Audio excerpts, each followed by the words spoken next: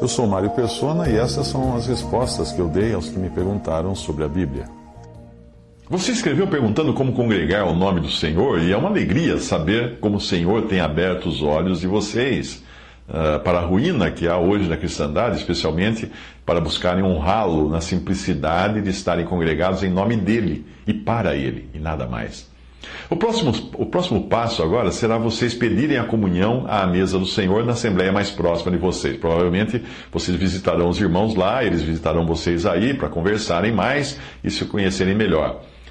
Não se espante se parecer que existe um zelo excessivo, mas isso não significa que vocês não sejam bem-vindos ou não sejam amados. Significa apenas que no atual estado da cristandade é importante que aqueles que são responsáveis por manter a santidade da casa de Deus sejam criteriosos quanto ao recebimento da comunhão. E você vai ficar contente com isso também, porque você não quer ficar em comunhão com qualquer um. Hoje, em muitos grupos cristãos, existem pessoas em adultério, pessoas em pecado moral, pessoas que negam a divindade de Cristo, e estão lá participando da comunhão como se nada tivesse acontecido. Não, você não ia querer isso. E por isso existe esse critério também dos irmãos em quem será recebido à mesa do Senhor. Cabe à Assembleia local receber alguém à mesa do Senhor, e isso é feito com base na análise dessa pessoa, para saber se ela está contaminada moral ou doutrinariamente. Da mesma forma, alguém que já está em comunhão, já à mesa do Senhor, pode ser excluído da comunhão, caso ele caia em pecado ou em contaminação, que é o caso das instruções que você encontra em 1 Coríntios 5. Ninguém é excluído do corpo de Cristo, nada. A pessoa é excluída da comunhão à mesa do Senhor. Mesmo uma exclusão, ela tem o caráter de disciplina e restauração, e não de rejeição ou de ódio. Um pai não ama menos um filho que ele põe de castigo.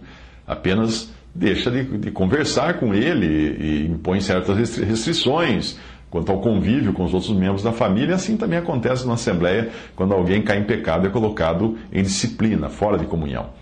Normalmente as denominações enxergam na Bíblia apenas a ceia do Senhor, como você encontra em 1 Coríntios capítulo 11, versículo 20, e não dão atenção à mesa do Senhor, que é mencionada em 1 Coríntios 10, 21.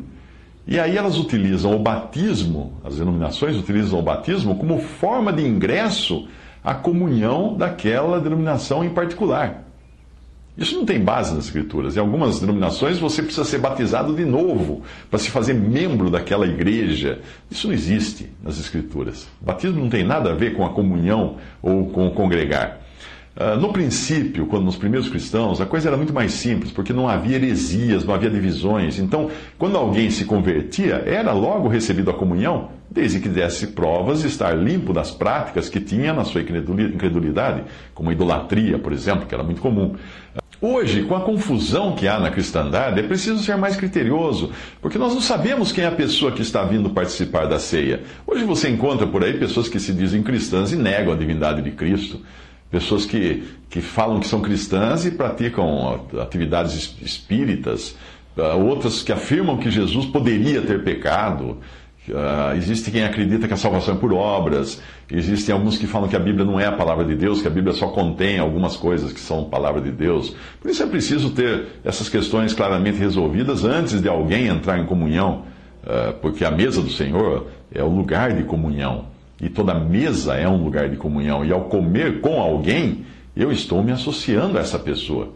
E também aos seus erros, no caso, se ela estiver em pecado. Além desses erros doutrinários, o fato de uma pessoa partir o pão em uma denominação e ao mesmo tempo querer partir o pão com irmãos congregados ao nome do Senhor cria uma incoerência. Ela não pode, ao mesmo tempo, dar um testemunho prático de que os cristãos fazem parte de um só corpo, enquanto comunga com ideias e princípios de uma denominação que divide cristãos por diferentes nomes, o que não é o nome de Jesus apenas.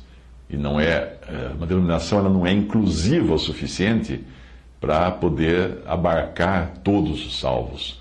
Ali é considerado igreja os que se fizeram membros daquela instituição, quando nós devemos considerar a igreja como todos os que fazem parte do corpo de Cristo, os salvos, todos eles. Quando nós falamos do lugar de reunião que Deus institui na sua palavra, algumas coisas são essenciais. que você reconheça. Primeiro, a base, o fundamento, é reconhecer o corpo de Cristo como um só, e que tem todos os salvos nele. Todos os salvos são membros desse mesmo corpo. Outra base é reconhecer a autoridade do Senhor, que é delegada não a um pastor, a um líder, mas é delegada à Assembleia, quando reunida ao seu nome. Outra coisa essencial é o julgamento de pecado, com a autoridade do Senhor, conforme nós vemos em 1 Coríntios 5. Um grupo de cristãos que não reconheça o princípio da unidade do corpo, eles não acham que todos os salvos sejam membros da única igreja, do único corpo de Cristo. Um grupo de cristãos que deixa o pecado passar batido, sem julgamento, ou que tem um homem à frente dirigindo tudo, isso não é a mesa do Senhor. Não pode ser a mesa do Senhor, essa é a mesa de homens. Outro ponto importante a ser reconhecido é que não pode existir independência num corpo que é todo interligado.